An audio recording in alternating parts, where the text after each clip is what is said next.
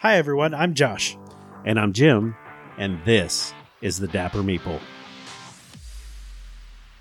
This show is about our love of gaming, the games we play, and the gaming community around this passion. So pull up a chair, put on your Dapper Meeple hat, and join us at the table. Hey kids, remember, this is an adult podcast and may contain adult language. Also, Dapper Meeple hat, not required.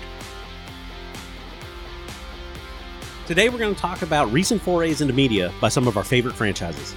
We're also going to revisit one of our first prototype reviews, Gadget Grid, and talk about our finished copy we just got in hand. We also talk about how modern board games are better, aka why Monopoly sucks. All that, our crowdfunding roundup, and more on this episode of the Dapper Meeple.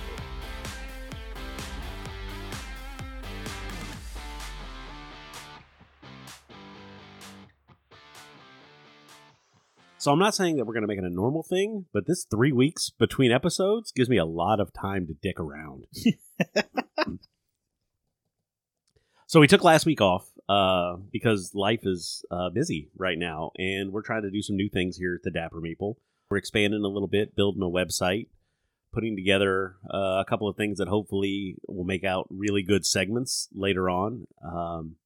I feel like we're finally getting our feet underneath us after 2 years. Yeah, slow starters.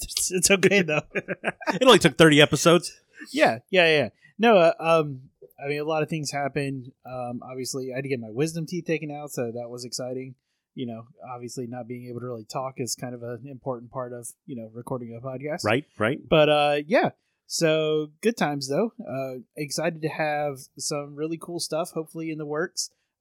As soon as we kind of get some things nailed down, we'll, of course, talk about that. We got a lot of stuff going on. There's a lot of new things coming around. We got Star Wars Celebration going on. We got the new D&D movie. We got a couple games that have come in from Kickstarter, which, that's always exciting. Right. So, especially when you forget about them and this box shows up. Like, it's awesome. Christmas in frickin' April. So, the Star Wars Celebration, which I know isn't really a game-related thing, but I feel like our audience probably has a lot of crossover there. Yeah. But if you are one of those Star Wars fans that makes it incredibly toxic and the worst fandom, knock that shit off. Good Lord. People get so angry over the silliest things. I'm a big fan of everything. I know, I was talking to the girlfriend, and she has never been a Star Wars fan, mostly because when she tried to get involved, people are like, oh yeah, you're a Star Wars fan? Well, what's the name of the trash monster? And it's like, what's wrong with you people? Yeah. But she's been watching The Mandalorian with me, and she has really liked that. I think it's a great show. Filoni and Favreau, have it, firmly in their hands. They're plugging plot holes. They're making new stories.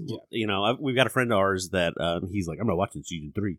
I just don't think it's right. Blah, blah, blah. And I'm like, dude, what is wrong with you? It is Star Wars. And we're getting Mandalorian Star Wars. Yeah. Which is everybody always focuses on the Jedi. And it's one of the things that I loved about the MMO Star Wars Galaxies that got shut down because people were too whiny. Again, Star Wars fandom just sucks. Is like, you know what? I'm going to make a character. And I'm going to make furniture for people's houses. And that's what you did. Yeah. That game was awesome. And not everybody could be a Jedi, and that was the point. And then they were like, there's not enough Jedi. And then everybody's running around with lightsabers. I'm just building bounty hunters because I'm like, nope, we're done with this. I'll just kill them all. There's so many good things coming out of the Star Wars Celebration, what's going on over in Europe right now. A lot of it is talking about the new shows. Right. The Ahsoka series that's coming up. Yep. For all the people that are like, Rebels sucks. Rebels isn't really canon, blah, blah, blah, blah. Rebels is canon, and we're getting live action Rebels. Yeah. Yeah. Yeah, I got to say, I feel like The Mandalorian is one of the best things to happen to Star Wars in a while. Mm-hmm. Especially with all the crazy pushback from the last trilogy of movies. Right.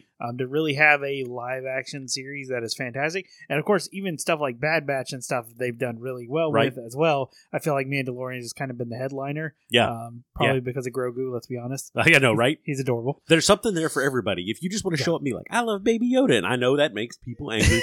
He's got a name. They don't care. They're just happy to see the little green dude bouncing around. Leave it alone. Yeah.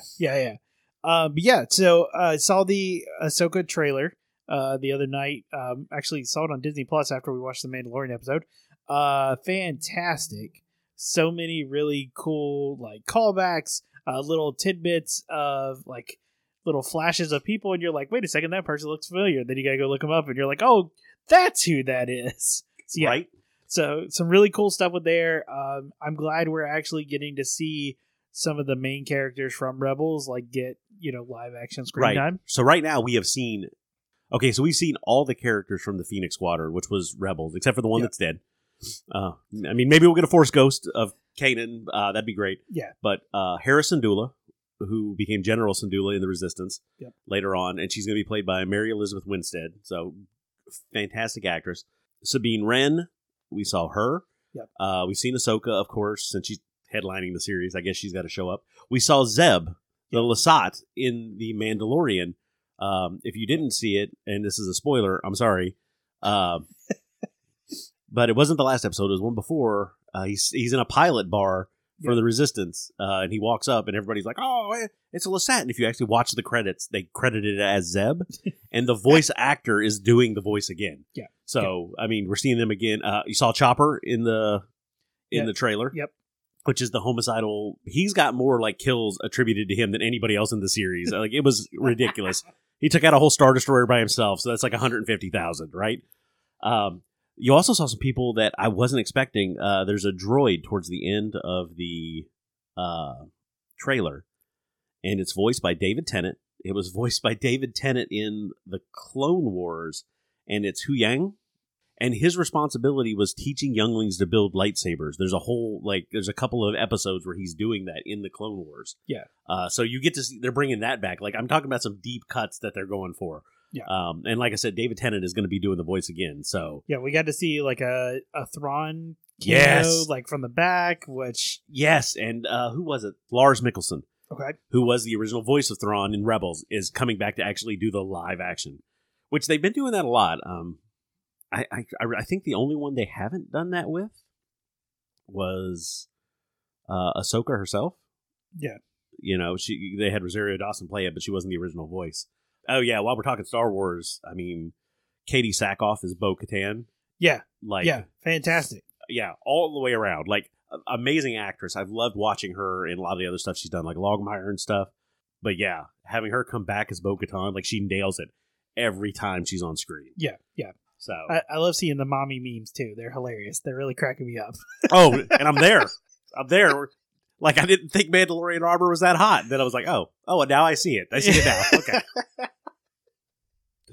Okay. So talking entertainment, I mean, let's talk about Honor Among Thieves, because we went and saw it for your birthday. Yeah. Speaking of deep cuts, right? There's some really, really, really nice fan service in that movie, and it's just even outside of that, it's just a good movie. Yeah. I feel a lot of the criticism came from people saying, it's not serious enough. It's not, it's not this epic fantasy like Lord of the Rings or something like that. And guys, if you've never played at a D&D table, if you find a table that's playing an epic fantasy game, good luck. Yeah, right? Even I have played in some, really, serious isn't the right word, but campaigns that had, that whole emotional connection to them. Yeah. And it's not all serious all the time. Exactly. I'm coming here to do this on my free time. I don't need anything else to stress about. This is my escapism from reality. Knock that shit off. Yeah. They feel like they nailed a D&D table. Yes. Right. And I feel even within the movie, there are moments and things that happen where you're like, oh yeah, I could definitely see that happening. That dude just rolled a 1. And that's, I really like how they made it flow like that. I mean, and the shenanigans and the plans that the, main characters came up with, you're like, yeah, I think I've read something very similar. Exactly. As soon as you see the plan start and they go into the montage of getting the plan ready, you're going, if you've ever sat at a D&D table, you'll go, that's a D&D plan right there. Yeah. And I feel like there were some really good lore callbacks. Oh my God. Just across throughout the whole movie that were really, really good. There was a lot of really good things. I like the classic monsters that the classic party that they rolled with. In the scene with the maze. That was hilarious. Yeah, just in case you haven't figured it out, there are going to be some minor spoilers here, but go see the movie. I went and saw it twice, and it was just as good the second time around. Yeah, I really feel like this is the D&D movie that we needed. Yeah, because they did make a D&D movie. You know, it's one of those things that we don't talk a lot about, like saying Voldemort and shit. Like the Star Wars Christmas special. Exactly, yeah. We just don't talk about it. But I think it's important when you look back on it, because the first D&D movie, they tried to make it serious and then put some fun in it. Yeah. Right? I mean, they had a Wayans brother. Yeah. Right? Marlon was in it? Yeah. It flopped. It flopped. It had a great cast. The story really wasn't bad. It just flopped. It just didn't land. And I think a lot of that was, one, they set the story in a new or a fairly unknown setting, you know? And like I said, they try to be a serious story with some funny, right? Where this one, they set the story firmly in the Forgotten Realms. You see Icewind Dale. They start out at the prison that they start at is Revel's End, which comes out of like actual lore, right? Which is fantastic. Like from the first minute that you're in this, right? Yeah. They show you the map. I know Icewind Dale has a kind of a real special place to me. The first D&D game that I ever really played took place in Icewind Dale. Like, my second session, I met Dris Duerden, which is a character that I just read about in the new books that I just started reading. Yeah. Which is up to like book number 33 now. Yeah. Yeah. So good on what they did. And they didn't take themselves too seriously. I've heard that the cast actually sat down and played a D&D game as their characters before they filmed. Yeah, which that's great. Yeah. Like, I was really happy with it. Like, I really was. It's a fantastic movie. The complaints that I've heard about it are all minor. Like, you know, the issue about the druid turning into an owlbear. Oh, yeah. And things like right. Druids can't turn into owlbears because owlbears aren't beasts. That's the other thing I love about this movie is when you see something like that in my head, I can see the DM going, no, I'll allow it. Yeah. Yeah. Yeah. Because the argument has been made, if you look at the owlbear stat block, there are much like meaner things she could have turned into. Oh, yeah. Like, it's not that bad. But I really like that kind of little bit of artistic liberty. Yeah. Like, they didn't push it too far, but they did things that, like, allowed the story to progress. And it's exactly like you said. I see it being a complete rule of cool kind of thing that was done to make the story continue. And because that's what we like to talk about. When we play D&D, we play D&D to make a good story. Yeah. Like, and right. that's exactly what I feel like this kind of movie embodied. Absolutely. There are some great... I think the best scene for me that shows where I see a DM at work is the very first scene when they go to... Or not the very first scene, but when they go at Revel's End, and it's basically like the day they get to like try for a pardon. Yeah. And there's like 4 people supposed to be on the council. There's a gnome, a dragonborn, a human, and then an Aarakocra that is late. And I could just see the party going, what's the Aarakocra's name? Jonathan? That is an on-the-spot name if I've ever heard it. Yeah. And now the party's locked in on Jonathan. Yeah. I think for me, it was probably when they were in the Underdark and they were going to like get across the bridge, and the sorcerer accidentally steps on it and the bridge collapses. And then all of a sudden now the magic staff that... or the walking stick that the barbarian had taken from her ex is now a magic staff of... A hither-thither staff. Yeah, a hither-thither staff. I mean, come on, man. If that's not a made-up way to get your party across the chasm because you did not expect them to break the bridge. Yeah. Which was great because that led into the Chunky Dragon. Yeah, oh. And then, of course... like any D&D party, they took that magic item that you create on the fly and then abused it the rest of the campaign. Oh my god, yes. That was part of the D&D plan. Yeah. So there were so many really, really good moments like that. But yeah, it was fantastic. And I think one of the things, too, that they did really well in this movie, like we've talked a little bit about, is there's a lot of nostalgia, right? Especially for people. I have read Forgotten Realms for years.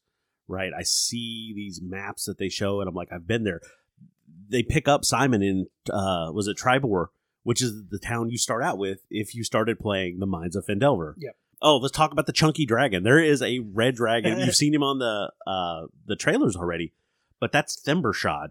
And he's got a whole backstory. Yeah. Like, I've ran the campaign that has him as the backstory. He was in Grackleshlag, the deep dwarf city, and they've had a red dragon that fires their forges. And basically, when it gets too big, they kill it and get a new one. Thembershad figures this out, and it becomes a thing where, like, they're hiring adventurers to go, like, get eggs and to, like, do something so they can kill this dragon and get a new one, because he's gotten too big to leave the city at this point, which you saw. And he hires the adventurers to, like, mess with the city, like, destroy the eggs and stuff. Like, it's an ongoing thing. But that's you want to talk about deep cuts that, they're bringing back. The bad guy in this is somebody that I've actually used them as a villain in my campaign as the big bad that you're never going to touch, but he's definitely screwing with you through his agents. Yeah. And just the fact that I've always loved using the Red Wizards of Thay as, if not the actual bad guy, as definitely the boogeyman. Yeah, because 100%. That fits their MO. Yeah, right? This is what they do. So yeah, great movie. It's already made millions of dollars. So if you don't want to go see it, fine. But I would encourage you, if you're a D&D fan, go sit and watch this movie. Yeah. If you're trying to get the popcorn D20 from AMC, good luck. Also, screw AMC right now. A little upset. Don't want to talk about it. But go see the movie. This is the kind of thing, if we want more of this, like I talk about this all the time, this is something that I've, listened to hearing Kevin Smith talk. If you love this stuff, you go put your money where your mouth is, because that's how we get more of it. Yeah. So. This is a great reintroduction into, like, movie media type. I would love to see more of this in the future. Right. Would love to see even TV spin-offs, like that sort of Sure. stuff. And that's, I feel like this kind of storytelling is the way that the franchise should go. Absolutely. And I feel like this is probably a result of Critical Role. Yeah. With what the stuff they're doing with Vox Machina, the TV show. Joe Manganiello, who is a huge D&D nerd, is talking about headlining a spin-off series from Dragonlance. Yep. They're already talking a sequel to this movie, and like, maybe we'll put Drizzt in there. And I'm like, dude, I love it. Don't screw it up. Yeah. Don't screw it up. Like, I have faith in you right now, but yeah. So yeah, go check it out. Like I said, put your money where your mouth is, and let's support the stuff that we love. Yeah. Speaking of supporting stuff that we love. Yeah, let's jump into one game that we just got from Kickstarter. We actually did a review on it with a prototype copy. Yeah, like pre-production. One of our first prototype copies we've ever gotten. Just gonna put that out there, Board Game Famous. But no, so the game is Gadget Grid. We talked about it a little bit. They went to Kickstarter, they successfully funded, and now they've shipped, and we have our copy. Yeah, the final copy looks great, right? I really loved it. We might actually do a full review on it again at some point. I've put a couple of reviews out online. They're on Amazon. Yeah. So they're selling on Amazon. They got their own store there. I went and did a review on it. This game, it's a little chaotic, which I kind of like. Yeah. And we played it. I sat down with like a group of 6. You can play up to 8, but a group of 6 is what I played with, which is kind of like their full group. You have to get into special rules after that. Right. But it was a blast. Everybody was engaged. The turns went pretty quick once everybody kind of figured stuff out. But the premise of the game is you're in this like alien deathmatch reality TV show. Yeah. And they put you on the grid. And the board is literally numbered 1 to 99. It's a grid. And the way they set it up is really smart. Like, there's like kind of like these diagonal laser beams that connect the numbers, right? Which is important because the first thing that you do is you kind of set it up with dice rolls, right? You got 2d10 that you're basically rolling. And you roll a 2 and a 5. So you would pull a card from the gadget deck and you put it on 25 and 52, which line up on those lines. Really smart. You're populating the grid so that you can pick up weapons and armor and equipment and things to use. Yep. There's also the Zombots on the grid, which they say are just put together from old contestants. And on your turn, when it's your turn to attack, you can either use a weapon that you've picked up, you can use the remote control to activate one of the sentries, which are different blocks that go down and they do damage in like different shapes, which really makes it interesting. One of them just kind of shoots out in every direction. One of them damages everything out to 2 blocks near it, except for its adjacent blocks are saved. Some of them just make diagonal attacks. Really interesting play, and it really keeps you on your toes because you've only got 3 life points. Yeah. And there's no way to recover those. Yeah. Yeah. I remember when we first talked to the guys, when we had the prototype copy, we were like, hey, is there any way to heal yourself? And they're like, nope, keeps the game moving. And I was like, all right. But it is a lot of fun. So right now on Amazon, if you go in and you type Gadget Grid board game, you can find it for $34, which is a great price for this game. Just some of the stuff that's coming up next to it. Ticket to Ride is going for like $47. Fire Tower, which is another great game that we played at PAX, that's going for like $39. It's a deal. Like, it's a deal, and it's fun. Yeah. This game works really well with like groups. And the people that I had playing, a couple of them were not what I would call board gamers.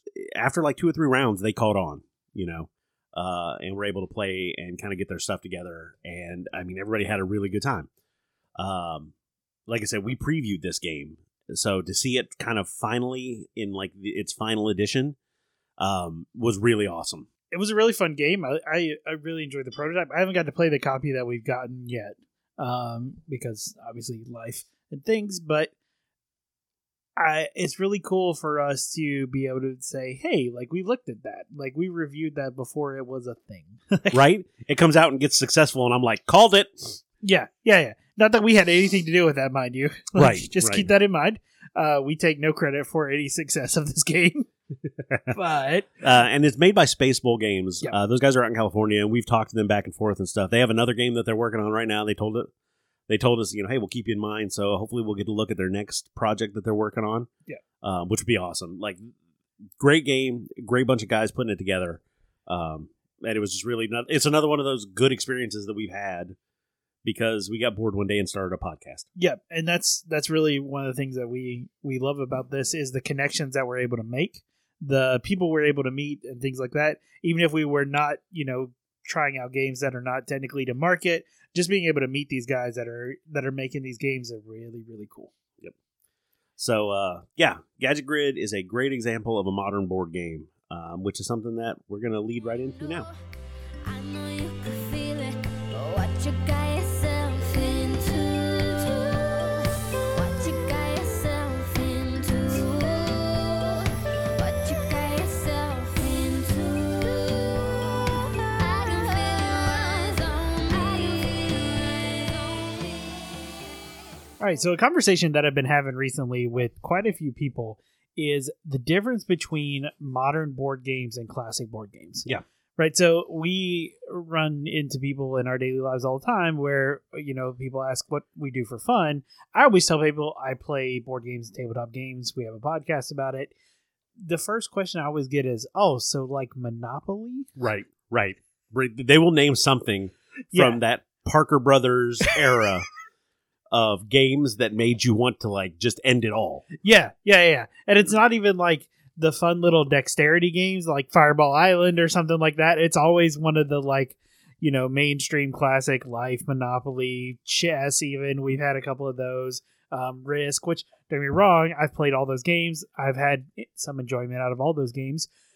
But inevitably we get into this conversation about why I personally especially feel modern board games are so much better than traditional board games. Yeah, exactly. I was having this conversation with my boss. I started a new job about a month ago, and my boss is a board gamer. Him and his sons play, and it was one of those like, oh wow, I get to talk to another adult about the thing that I love, and I was like, oh man, like tip of the spear here, man. Like, I mean, we have a podcast that we do, but we can have a podcast about it because modern board gaming is so broad and so diverse, and there's so much out there.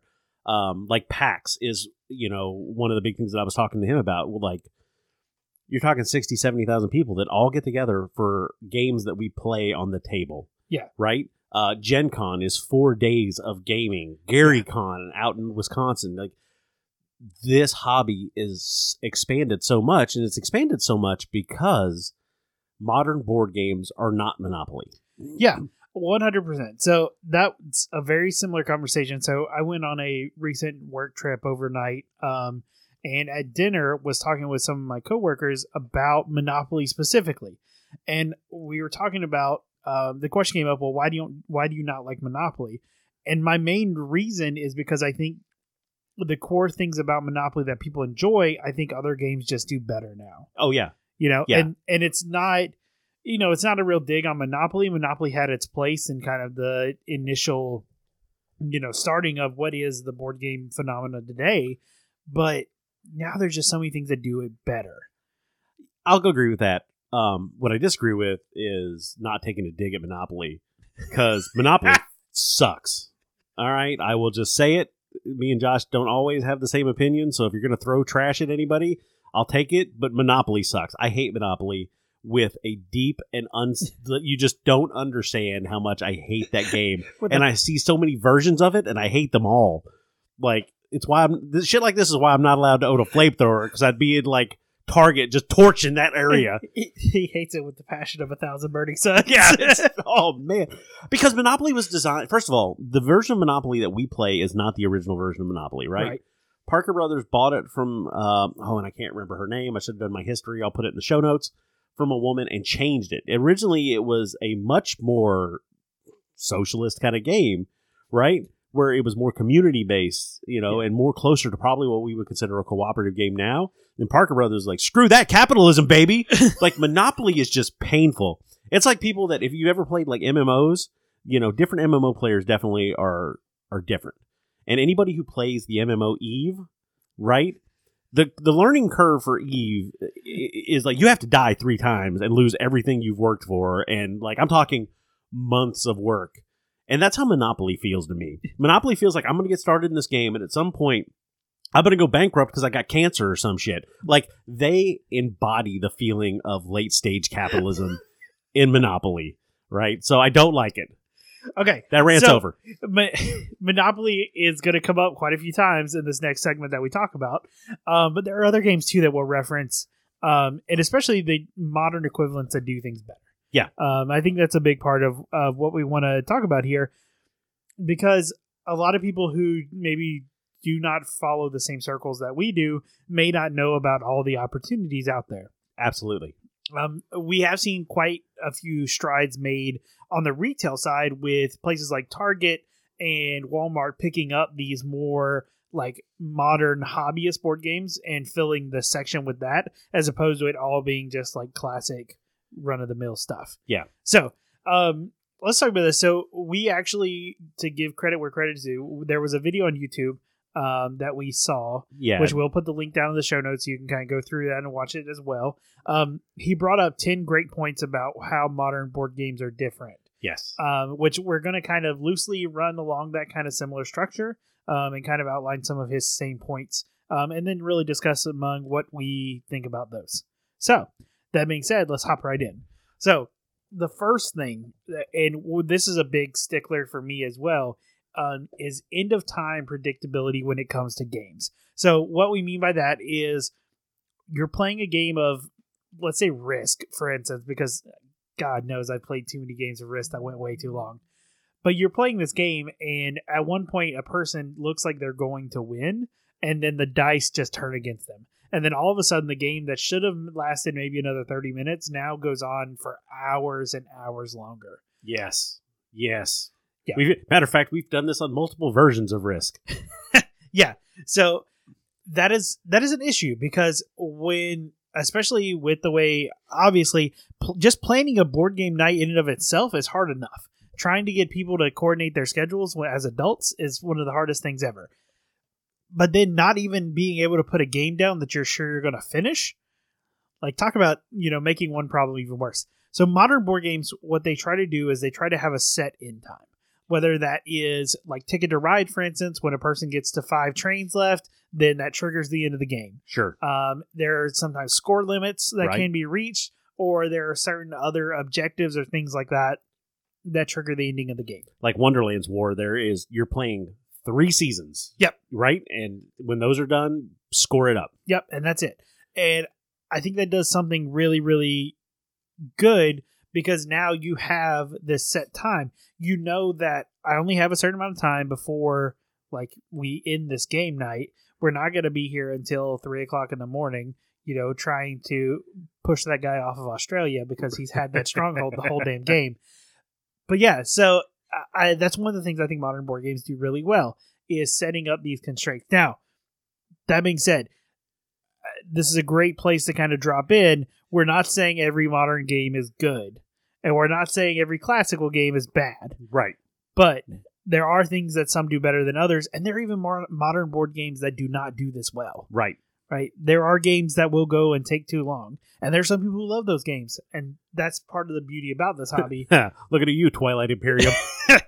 That's part of the beauty is that you can love those games and you can still be a part of this community. So, next thing, talking about, when you take turns during these games, making sure that you can do something meaningful and impactful and fun on your turn. Yeah. Right? Because there are some games, so if you think about like possibly Clue or games like that, where you can get stuck in like this middle ground. Right. Or even if you think Monopoly, if you roll the wrong thing, you just get stuck and you get thrown in jail. Other modern board games now, they try to make each turn have meaningful decisions, things that you can do. That's one of the things that, going back to like Forges of Ravenshire, which is the new game that's coming out from BA Games. I've been trying to put it into words exactly what I liked about it, because I am not great at engine building or like the take mechanic at the beginning, like the worker placement. Yep. Not really stellar at those, and that's probably a lack of experience, really. But that's one of the things that I really like about it is that whether you're in the collection phase or you're in the production phase, you're doing something meaningful with every action that you do. And that's what we're talking about. Like, you make the decision where you're going to put your workers and what workers or what dice you're going to take back in the beginning. You're planning for your end of that season what you're going to be able to make. Yep. Right? There's always something that you can do. And even if somebody takes something that you want, you can go, all right, and it's pretty easy to pivot onto something else. Yep. So you're not stuck in this, like, I have a turn, but I did nothing. Yeah. And I think a lot of games really do this well now. Yeah. They try to make it to where every player, no matter what happens in the game, every player has an opportunity to do something impactful on their turn. Yes. And it's not always, obviously, it's not always going to be the same impact. Sure. Sometimes you do have those turns where you have to spend a turn building or something like that. But, sure. I mean, you look at games, so I like to really bring Ticket to Ride in the conversation when we're talking about these other games, because it's a very much entry-level, like, hobbyist board game. And it does so many things well. There's a reason why it is a staple across most people's collections. And that's one of the things that it does really well is allowing you to place these trains, even the turns that you're collecting trains and you're not placing, it allows you to make decisions because there's the ones on the board you can choose from, or you can take a gamble and take ones off the top. Like, but it's fast. Yeah. And even those turns where it's like, oh, I didn't really do a whole lot, it's okay because in just a couple seconds, your turn's going to be right back up. Right. I think that's one thing that modern board games, you get those options. Yeah. Moonraker is another great one where you can try to complete a contract, you can try to you can pick up resources, or you can just stay at base and collect extra resources so you're building for that next turn. Yeah. But every time it's impactful. Yeah. So the other one, the next thing kind of want to talk about is player elimination. Yes. Because the first time you get knocked out of Monopoly in the first 30 minutes and you have to sit there for the next 4.5 hours while the rest of the people play, like, nobody can argue that that's fun. Yeah. So this was one of the things that I brought up in the conversation that I had recently was if you invite somebody over to your house to play a game and they play said game, and then within the first quarter of the game, that player gets knocked out and they have nothing to do but hang out and watch, that's not a great time for anybody. Right. So that ranks up there one of those feel bad moments. Yeah, absolutely. And it's going to make the person not want to come over to your house again.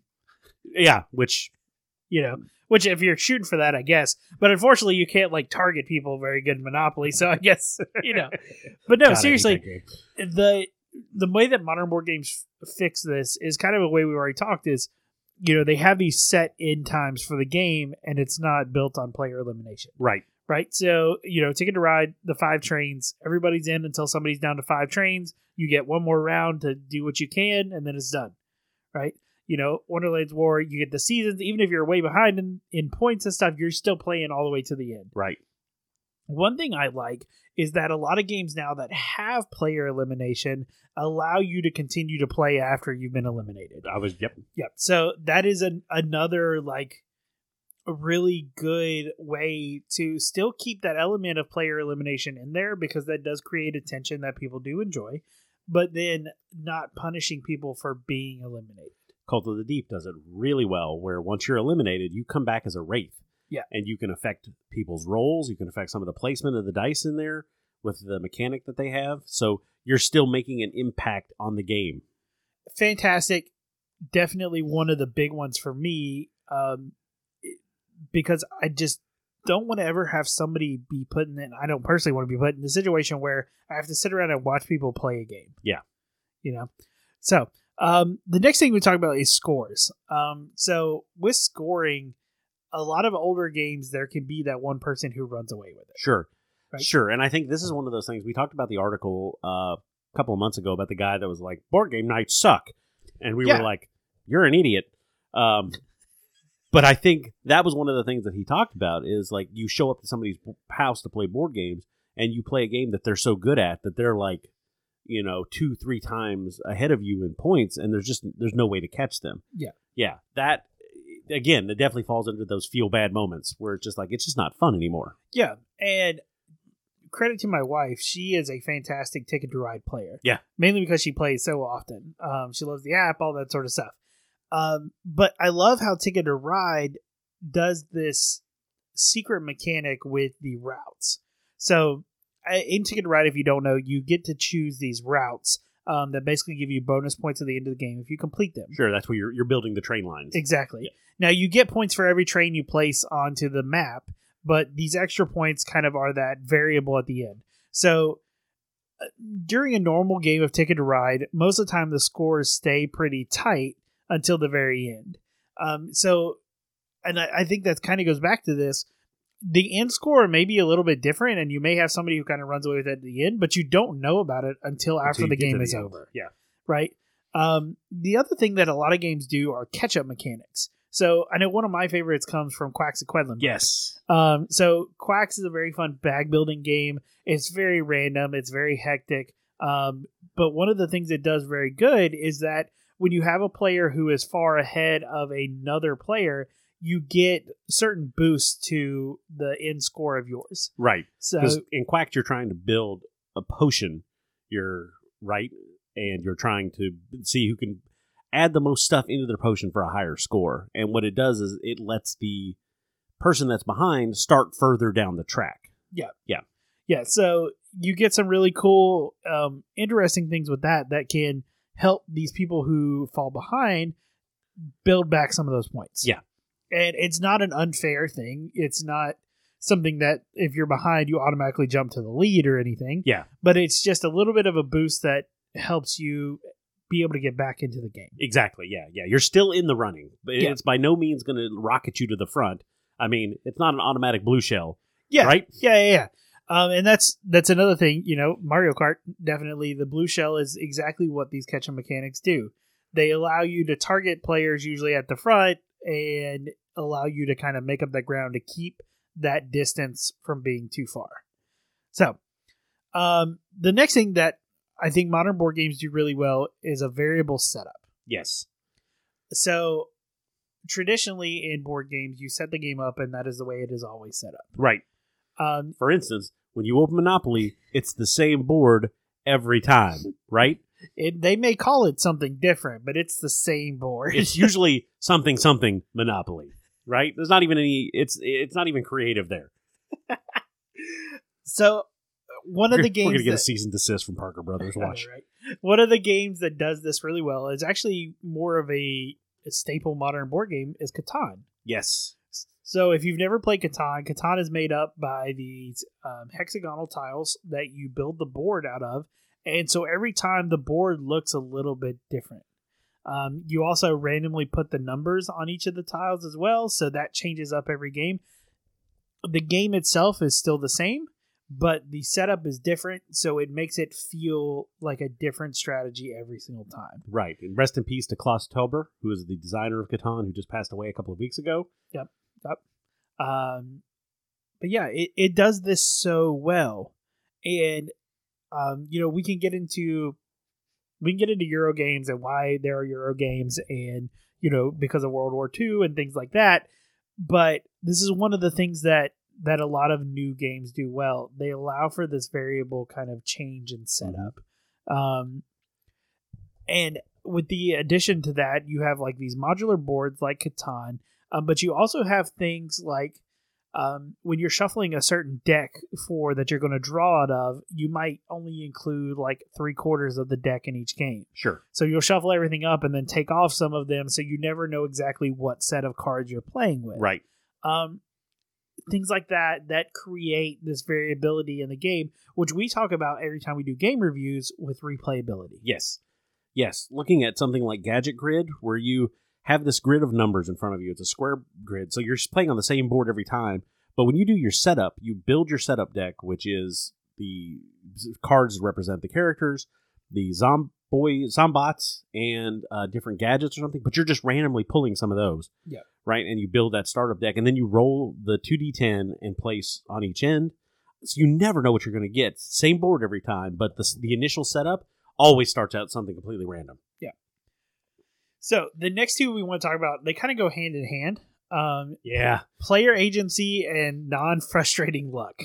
All right, and we can go back to our good friend Monopoly for this one. Every time you roll the dice and you end up on the go directly to jail, do not pass go, do not collect $200 square, you feel this, right? Every time that you are trying to land on that last location to complete the 3 so you can start building hotels on it, and you've passed it 5 times now around the board. Yep. Every single time you feel that frustrating luck, and it feels like you have a lack of player agency. Absolutely. There's nothing that you can do to change what's getting ready to happen, beyond the roll. And the unknown, the luck, the RNG, the roll of the dice is still a great mechanic that a lot of other games have. Yep. But what we're talking about is when that's it. We did another game review on one Intergalactic Ace where there was a lot of that, where it was just the roll of the dice was the only thing that mattered. There was nothing you could do to influence that. Risk is another great example of just frustrating luck mechanic. Yeah, because there have been so many times when you are sitting there attacking that person, you have 30 troops and they have 5, and the next thing you know, you can't attack anymore because you're down to 2 troops and they still have 4. It's funny because those 5 are obviously they're Green Berets and they're taking out whole armies and stuff. But as the person playing the game, it's incredibly frustrating because the way the game works, you should be able just to overpower them. But the dice have decided that no, and there is nothing that you can do to change that. Yep. And and we counter that with the modern board games, the way that they do dice mechanics and things. A lot of them have dice manipulation, either effects like cards or abilities. I mean, shoot, one of our favorite games, Dice Throne. Let's talk Dice Throne. Yeah, it is a dice game. That's what it is. At its heart, it is that rolling the dice and that Yahtzee mechanic. Yep. And it allows you to adjust the dice and change the faces and do things like that with the card play elements, which means it's no longer straight luck. That's an element of it, sure, but there are also elements of card play and things like that to mitigate those dice. Right. So you're not relying completely on fate. You've got some agency in the decision and what's getting ready to happen. Yep. There are so many things like that. And I mean, shoot, even with Forges of Ravenshire, there's the element of luck because you do roll the dice every time and then set them out. But then you have choice to use how those dice are placed, how they affect things, and all that sort of stuff. Right. So I think that's one thing that modern board games do really well. There are still games out there that are made that still rely purely on luck. Yeah, there are, and you get a lot of the dice mechanic too, and some of the even in the tabletop, like D&D. I mean, everybody knows, everybody knows the shape of a D20 now. Yeah. Right. Fate Core is another great system where you're rolling a dice, but you don't. There's no guarantee that you absolutely fail. Like you can fail spectacularly, which is amazing. But you're still moving the story along, and you're still getting something out of that dice roll, and you're just not like life and death. Right. Yeah. So the next thing we want to talk about is direct conflict in games. So this one's interesting because there are still a lot of games that do have like direct conflict. Absolutely. Some of our favorites: Dice Throne, Unmatched. Mm-hmm. Your whole goal is going up against somebody and playing with your powers for your character, or maybe a couple of people, like in the case of you do like King of the Hill for Dice Throne. It is very much a direct competitive game. But then there's a lot of others that, while competitive, you don't have direct conflict. Yeah. So this is kind of where we can dive more into the whole Eurogame aspect and things like that. Yeah. So obviously, if you know anything about the history of board games, you know that a lot of the Euro games kind of were born out of the German kind of board game scene. That was pretty much the initial kind of push to that. And a lot of that really stages back from World War II. Right. When you had these games coming out like Risk and Axis and Allies and things like that are direct conflict games about war. Sure. You had the Germans who did not obviously want to make games about war. So they were getting creative with the games that they were making and how you would interact with the other players in the game. They could still be competitive, but were not direct conflict war games, which a lot of what we were seeing, in the late 70s, early 80s was kind of what that was coming out. Sure, out in the UK, they actually developed Warhammer at that time, which was incredibly popular. Right. And we have the birth of these Euro games, which now have become a huge part of modern board gaming, that they basically allow you to interact with players, even in a conflicting way, but you're not destroying the things that they're doing. Exactly. Catan's a great example of that I know that he brings up in the video. Yep. Ticket to Ride. Actually, Azul is a great aspect of this because you are choosing your tiles, and there can be some of that got you mechanic in if you hate draft the tiles, right? Which is a common term. But even then, at most, you're just taking away some of the decisions for the other players. There's still options for them to go. Right. And although that will affect them in the game, you're not destroying the things they've already completed. Yeah. Right. And I think that's a lot of it. That there is still conflict in games, and there is still meaningful conflict in these games. But it's not everything now is just a direct war conflict type of game. And even some of the ones that are, they just do it better now. Sure. You're not playing this game where you're trying to completely decimate your opponent. Yeah. So I think Scythe is another very good example of this. Because Scythe on the outside looks like it's going to be a Risk war game with mechs. Yeah, it does. It really does. But when you play it, you actually find out, no, it's a lot more about like resource management and engine building. Oh, wow. There's more to war than just war? This is crazy. Yeah. There are some aspects of conflict in there, like battle, but it's more about trying to gain these victory points. Yeah. And I think a lot of games, that's kind of what they have gone to, and it works really well. So you still have that element of conflict in there between the two players, but it is not as pronounced like it is in some of the older games. And you still have these goals that you are constantly building towards. Right. So we can also talk about in this games being competitive without like really being like really mean. You're not doing things just to upset your fellow player or your opponent. You're doing them because they are forwarding the game along. Right. Like, let's again talk about Monopoly. When somebody lands on your property and you charge the rent, which is astronomical, and you bankrupt them right there. Yeah. I mean, it's almost a little mean-spirited. Again, late stage capitalism. It's that kind of thing, which again, which we talk about in those feel bad moments where there's nothing you can do. Yeah. And it is a little like you're out of the game, and hopefully somebody's close to winning at this point. Yeah, hopefully. Which, like we talked about earlier, probably not. Yeah. So yeah, the last point though, that, and probably one of the most important points of things that modern board games do better, is diversity in gaming. Yes. The whole movement away from direct conflict games too. Like we have spawned so many new versions of games, like so many new mechanics have come out. We talk about the Spiel des Jahres, and the reason that the Spiel des Jahres is German is because there was an emphasis on game mechanics that started there. Yep. Right? And this is how cooperative games are born. Yep. Which is, I know you're a fan of those. One of my favorite, or probably if I made a top 10 list of games that I love the most, probably half of them would be cooperative games. Oh, yeah. Because of the things that they do so well. Yeah.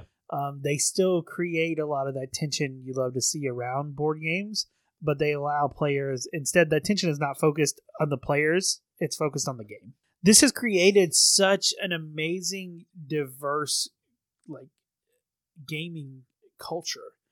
You now have games where I fully believe, with everything that I am, that there is a game out there for everyone. Sure. And regardless of who they are or what their experience or level of gaming is, I think there's a game out there. So to illustrate this point, recently when I went for training for work, I was gone for a week down to our home office. And I met a bunch of people who worked on there. And one of the training people, Jessica, actually, we were talking quite a bit about board games. And she had never really played a whole lot besides, Monopoly or things like that. And I was like, there are so many new and exciting things available out there now that just because you didn't like those does not mean you will not like, some of the new stuff came out.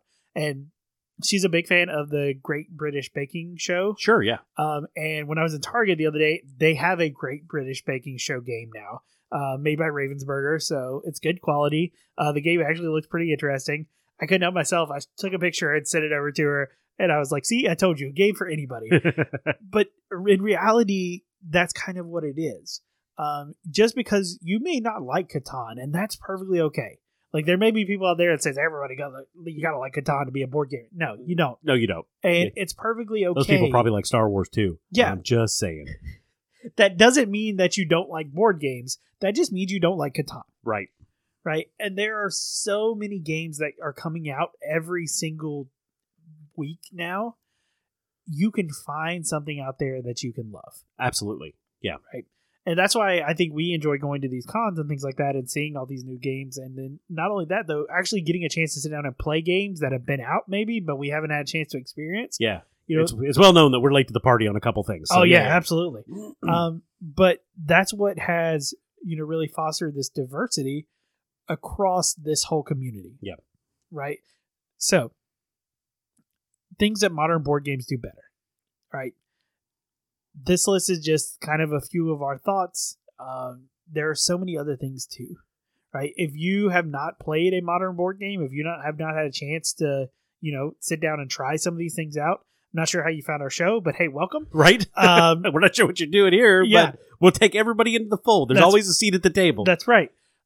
Because that is one of the things that I think we have built our whole, choices around, is that we believe that, one, gaming is something that can bring anybody and any people together, no matter what their background or where they came from, what they look like, anything like that.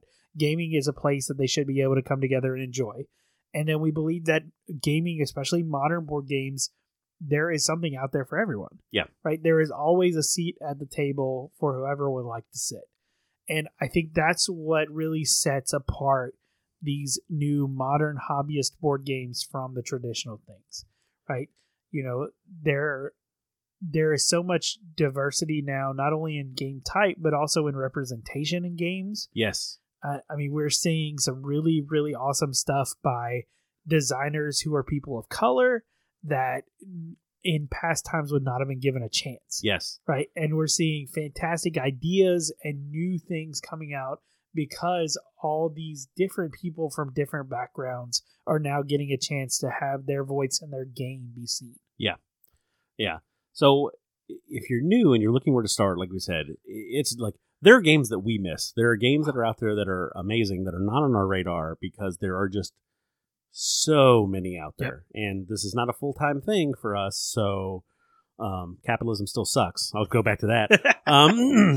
So yeah, if you're looking to start, a great resource is Board Game Geek. Yes. For a website, BoardGameGeek.com. It is probably the premier board game discussion website. And if you're somebody who's a good web crawler, you can go dig around in there and find you a lot of options. You can learn about the different mechanics, figure out what you like or what you want to try. Yep. If you're more of a people person, I encourage you to find your friendly local game store. You'll see this in a lot of posts, kind of abbreviated as FLGS. Yep. So in case you see that, that's exactly what it means. And it's just your local game store, your hobby store that you can go to. And they're usually full of stuff. I know we have several around us. Yep. And I mean, you can find everything from miniature games, board games, tabletop games. There's always tons of dice. There's always fun little statues, or I know some of ours carry the Legos, the advanced builds and stuff. But go in there and if it's a good game store, you should be able to go in and talk to the staff and be like, hey, I'm new into board gaming. Here's what I know that I like. Do you have any suggestions? Yeah, absolutely. You can also join there are tons of pages online on Reddit and things like that where they're just specifically for board games. You can talk with other people who enjoy games. Go on YouTube. I recommend the Dice Tower. Yes. They have so many videos of what are essential board games, what should be your first games in the collection, like what are the things you should play if you've never played a board game before, like all kinds of videos like that that will allow you to really figure out what you like and give you kind of a starting place. And if you are checking out the Dice Tower and you see if Tom is wearing our pin, let us know. Yeah. So that wraps up that segment. Again, modern board games, there are so many things they do better than classical board games. But speaking of modern board games, let's talk about some new Kickstarters that we have coming out. I'm gonna set things straight tomorrow. Let all our worries fade. Let them sweep away. There'll be another day tomorrow. Oh, oh, oh. Oh, oh, oh, oh, oh, oh. So after that discussion, I think it's totally appropriate that we kick off our crowdfunding roundup with talk of one of our favorite modern board games, Zombicide. Yeah, so if you have not had your head in the sand when it comes to Kickstarter games going on right now, CMON just announced their brand new Zombicide game, Zombicide White Death. This is a continuation of their fantasy series, which includes Black Plague and Green Horde, some of my personal favorite Zombicides. That is before Marvel, of course. We'll put that out there. But yeah, so this is their new offering in Zombicide. Some would say we have not financially recovered from the last offering of Zombicide. Luckily, we both got raises. Woo! Yeah. But yeah, so we have this fantastic version here. Before we hop into the Kickstarter, I want to get this one thing off my chest. It feels like you hate Monopoly too? No, something else. No. It's something else. I feel like the art style and direction of the Zombicide are a little confused. Okay. And I say that to say this. The Zombicide fantasy series has always been medieval fantasy. Sure. With, the last one being the inclusion of orcs. So, still kind of leaning into the same fantasy type thing. But it's always been a medieval type fantasy art style, right? We get into this one and everything about it looks like a medieval fantasy art style on the board.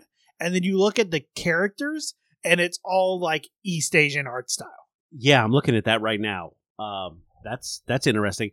Anamorphic characters, like that's new, right? Like I haven't seen unless they were some like Kickstarter special ones, I'm pretty sure that is fairly new. But that all screams like Eastern Asian influence. Right? Like the Khan abomination. Yeah, like Crouching Tiger, Hidden Dragon type stuff here.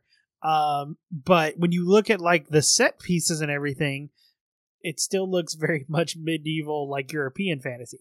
So that's my only complaint about this, and Okay. it's not a major complaint because it still looks very, very good. So the basic premise behind this is that you all are basically guarding this wall that is protecting the town from these zombies, and they were trying to either get over the wall, through the wall, whatnot. But it's still Zombicide at Sure. its core. And yeah, gotcha. And it's a wall, so it does feel like they're doing some real heavy East, like Asian influence. Yeah. With this one. Yeah. Which, don't get me wrong, I'm all for, but part of me wants to go, look, if that's what we're doing, let's lean in heavy. Yeah. Like let's do this. Don't send white people to China to solve the problems. Like that Yeah. never works out. Yeah. So, that being said, there are a lot of really interesting things that this one does. So it builds on a lot of the really good stuff that came from Black Plague and Green Horde. And it adds some really cool new mechanics. Like there are a potential for you to use these like guard characters. They're Mhm. basically like extra player character type things that you can use to make different attacks and things like that. That's really cool. The way the necromancers and stuff work in this one is a little bit differently. They don't have their spawn zones necessarily, but they spread like this corruption, which if the corruption gets inside the city and corrupts the beacon, then you lose the game. So it's another aspect of ways to lose in Zombicide besides just get eaten. Right. They've added some really cool stuff like melee weapons that attack at a distance, so pole arms. Really, There you go. they've also added some stuff having to do with the wintry kind of theme where you can freeze zombies and stuff like that. So the big thing right now, this is still kind of early in the campaign. It's obviously funded. It funded within 30 minutes or something crazy. Yeah, something quick. Yeah. There's still 17 days to go as the time we're recording, but right now there's only one pledge level. I see that. I'm looking at that right now, which the pledge level is $110, which reasonable. Yep. Reasonable. Like again, Marvel Zombies, I think ultimately did we break the 700 mark? No, not quite, but we were close. Okay. But that was with shipping too, so Yeah, shipping counts. That hurts. So they may add other pledge levels because that's what they did with Marvel Zombies too. They kept adding pledge levels, and that's how we fell into that hole. But right now it's only the base game pledge level. They've already announced an expansion that will come later. It is right now just something you can add after the Kickstarter in the Pledge Manager. So I believe it is a $45 additional buy. It's called the Eternal Empire. I'm looking at that right now. Yep, it adds a couple survivors, another abomination, a couple other things like that. Usually they start to bundle these together. So we may eventually see that there may be more pledge levels because that's how they did with the Marvel Zombies pledges. Right. The big thing though, and we've talked about this when we were talking about Marvel Zombies, the CMON Kickstarters, you back them during the Kickstarter because of all the extras. Yeah. Right? So just looking right now, already there are 4, 8, 12, 16, 20, 23 new heroes just for backing the Kickstarter. Survivors. Yeah. Yep. Yep. And that is insane. I'm here for it. But man, you got to play a lot of Zombicide to get through this. So that being said, I don't know if this is going to be one that we back. We haven't really decided yet. But if you are new to Zombicide, if you are not bought into any of the others, right? Like you're not all in on a Marvel Kickstarter that's going to come like those Santa Claus boxes in June. Yeah. This might be a good place to jump in. Yeah. For a couple of reasons. One, I love their fantasy series. They've always done well with those. Both Black Plague and Green Horde were probably my favorites before the Marvel set came out. Mm-hmm. But there are parts of this that you can integrate with the Black Plague and Green Horde stuff. Yeah. So that is a fantastic thing. This not only gives you this game, but also you can go back to the previous games and pick up a couple pieces out of there, or maybe even the original core box from either of those, and they kind of mush everything together and play with it. So if you are not involved in Zombicide, if you've maybe only played and you like the game, this is a great entry point. Sure it is. Yeah, I think so. So right now they're saying shipping for the pledge to the United States is going to be about $30-$40. So you're talking about $150 out the door, which is not terrible. Zombicide retails for right at $100, give or take. Yep. And then with the extras you get from the Kickstarter, that's easy worth another $30-$40. So that's our first one. That's a pretty standard one. If you haven't checked it out, take a look at the videos. There's a ton of reviews and stuff on the Kickstarter page. But of course, we love Zombicide. If you love Zombicide and don't have any, this is a great place to kind of get in on. So let's talk about the next one. Yes. If you play tabletop games, I think one of the big things that really any good DM or anybody that's running a good game wants is like the structure, the terrain. Yep. Right? That can make a really good game, especially if you're playing with minis. Yep. And as we all know, we talked about Dwarven Forge here before, and we've discussed about how possibly prohibitively expensive it can be. I think the last Kickstarter that they ran, we were looking for like a full set was something like $6-7 grand. $6,000. Yeah. So, to our cost-conscious DMs out there, here's something that will get you at least in that same ballpark as far as usability, but without near the price tag. So what we're talking about here is called Dungeons Pop. It's an immersive pop-up tabletop RPG battle map system. All right? So I know that's a lot of words, but basically what it is one of those old-time pop-up books, but for your dungeon maps. Like they open up and it's like a broken tower or a tavern or something in town. It's kind of amazing. Like looking at them in the videos, like these look really good and they're modular. Yep. They're portable, and you can you can pull them out for the stuff that you need. Yeah. Like when I first saw this Kickstarter, and it just popped up actually recently. It's still got 25 days to go as of time of recording, so there's still plenty of time on this one. It is already funded too, so you're definitely going to be getting products kind of that way. The first time I saw this, I was like, why has nobody thought about this before? Right? Like, this is so simple. I mean, when we go to like PAX, there are companies out there that sell full books of battle maps. Yeah. Like you just flip open the book to the map you want and then you put your dudes on there and run with it.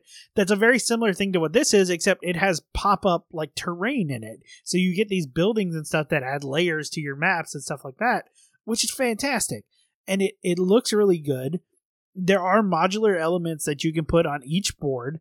Everything from walls to a campsite to trees to, whatever. Wagons. And all the boards are dry erase as well. Yeah. Yeah. So there's a lot of really cool stuff with this that I think make it awesome for a couple reasons. One, the cost is not very much, which we'll get into in a second. Yeah. As compared to like traditional terrain. Secondly, transportation of this is going to be 1,000 times easier than hauling your Dwarven Forge haul around. That's right. Yeah. This all folds up into a book. Like, as soon as you're done with it, you just close it and it all folds up. Yeah. And you're done. All right, so let's talk about cost, because that's obviously one of the big things that sold me on here. So when you get into it, initially you can do a pledge of $24 or more as a build-it-yourself type of thing. Sure.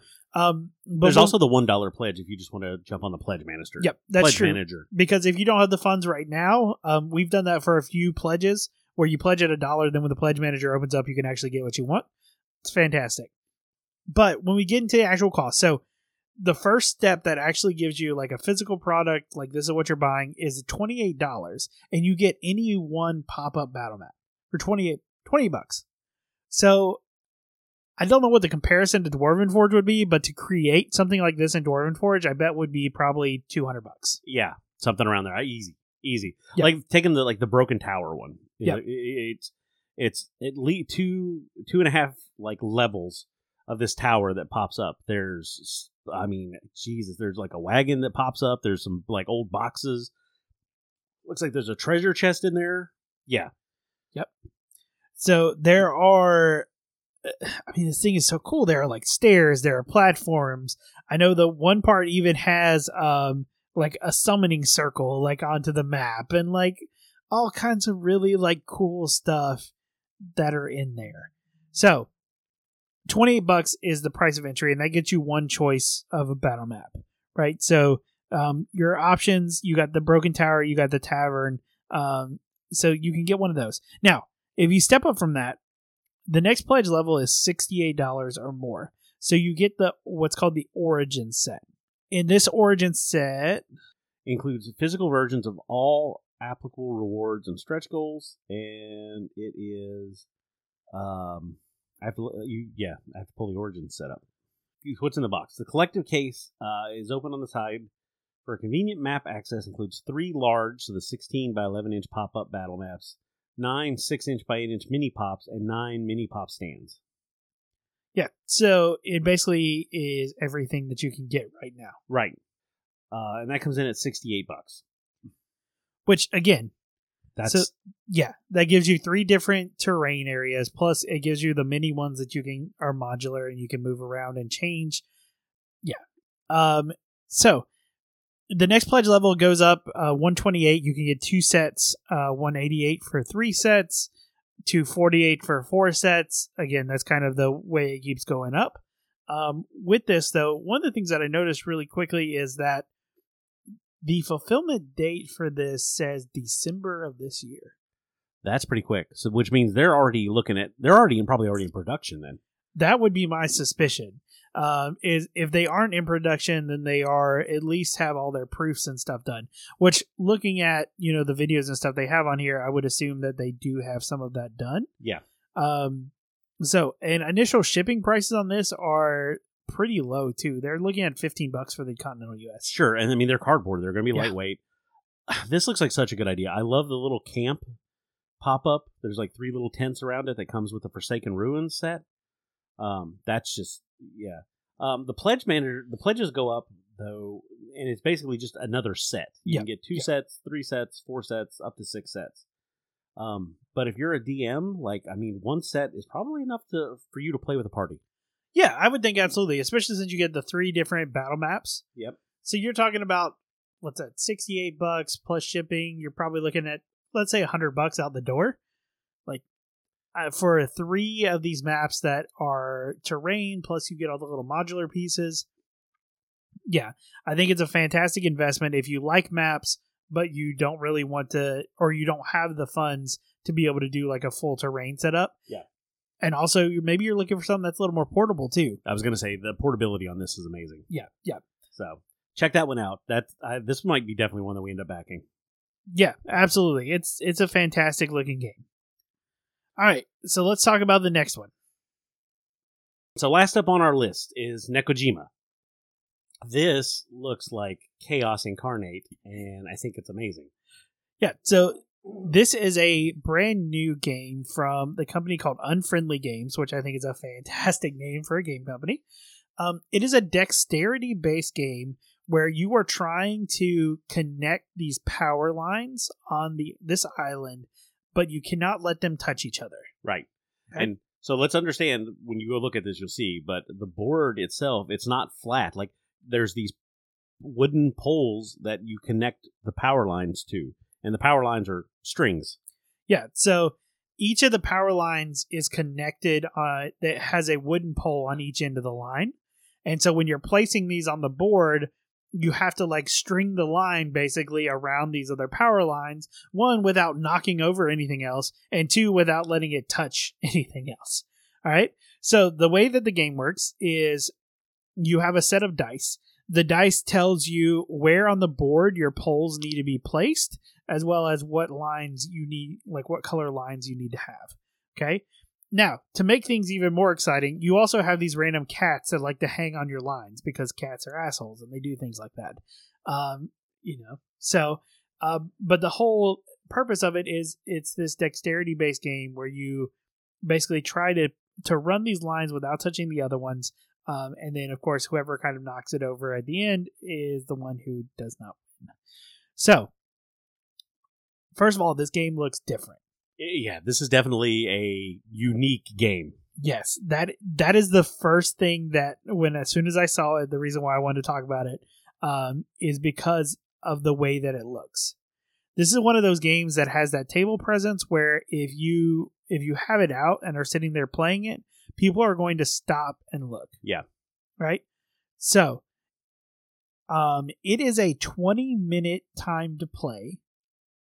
It plays 1 to 5 players, technically up to 8 if you get the duo variant, right? Which is crazy for a game. Yeah. A 20-minute playtime up to 5 players?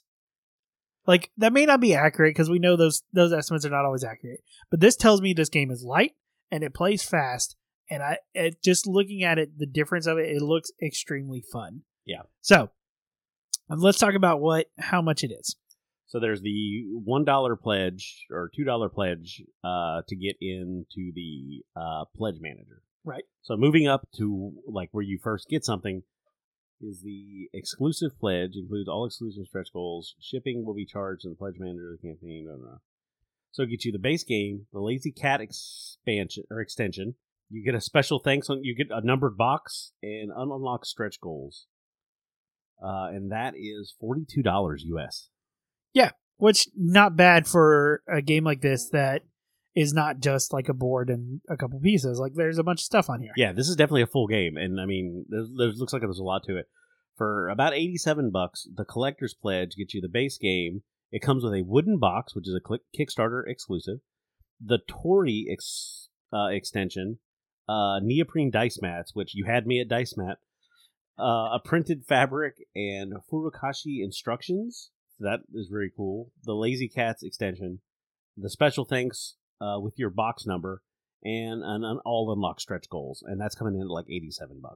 Like, this looks like one of those games that's fast and simple and fun, and like you said, 20-minute game time is what they're estimating. Yeah, I can see that. Really, like, just really unique and interesting game. Yeah, this is something. So I enjoy dexterity games anyway. I think they're fun. They provide a really nice break from like traditional board games. And yeah, I think this one looks really fun. It definitely does things different than what I've seen like of other dexterity games. It kind of reminds me of the game Tokyo Highway in the way that, because in that game you kind of like building roads and you had to balance them. Yep. It kind of reminds me of that, but with the electric lines, having to like snake them underneath some of them and like kind of go around others, and then of course you have the cat element. This one looks really cool and exciting. So this is definitely one of those. This is going to be kind of an out there pick for us, as far as, you know, it's not a mainstream game or anything like that, but it does look really fun and exciting. So if there's something you think you might be interested in, take a look at it, watch the videos. There's a couple reviews and things like that as well. But yeah, if it's something you think you might enjoy, back it. Right now, it is already reached its goal. So it only has 53 hours left, but you should be able to get in there and do a late pledge or a late order on it. Yep. And with that, the destination is set according to the pilot, and the engines are good, so says the engineer. But the intruder queen has emerged from the hibernation chamber and is blocking the path. Was that an escape pod? I have an alien egg to deliver. Later, suckers. For the Dapper Meeple, I'm Jim. And I'm Josh. Good night, everyone. Thanks, everyone, for sticking around and listening to our show. If you enjoyed it, let me ask you a favor. Follow us and leave us a like wherever you get your podcast. It really helps us out. And if you have anything to say back to us, you can find us on Instagram and Facebook by searching for The Dapper Meeple. On Twitter, our handle is @TheDapperMeeple, or email us at dappermeeplegaming@gmail.com. And as always, we'll save you a seat at the table.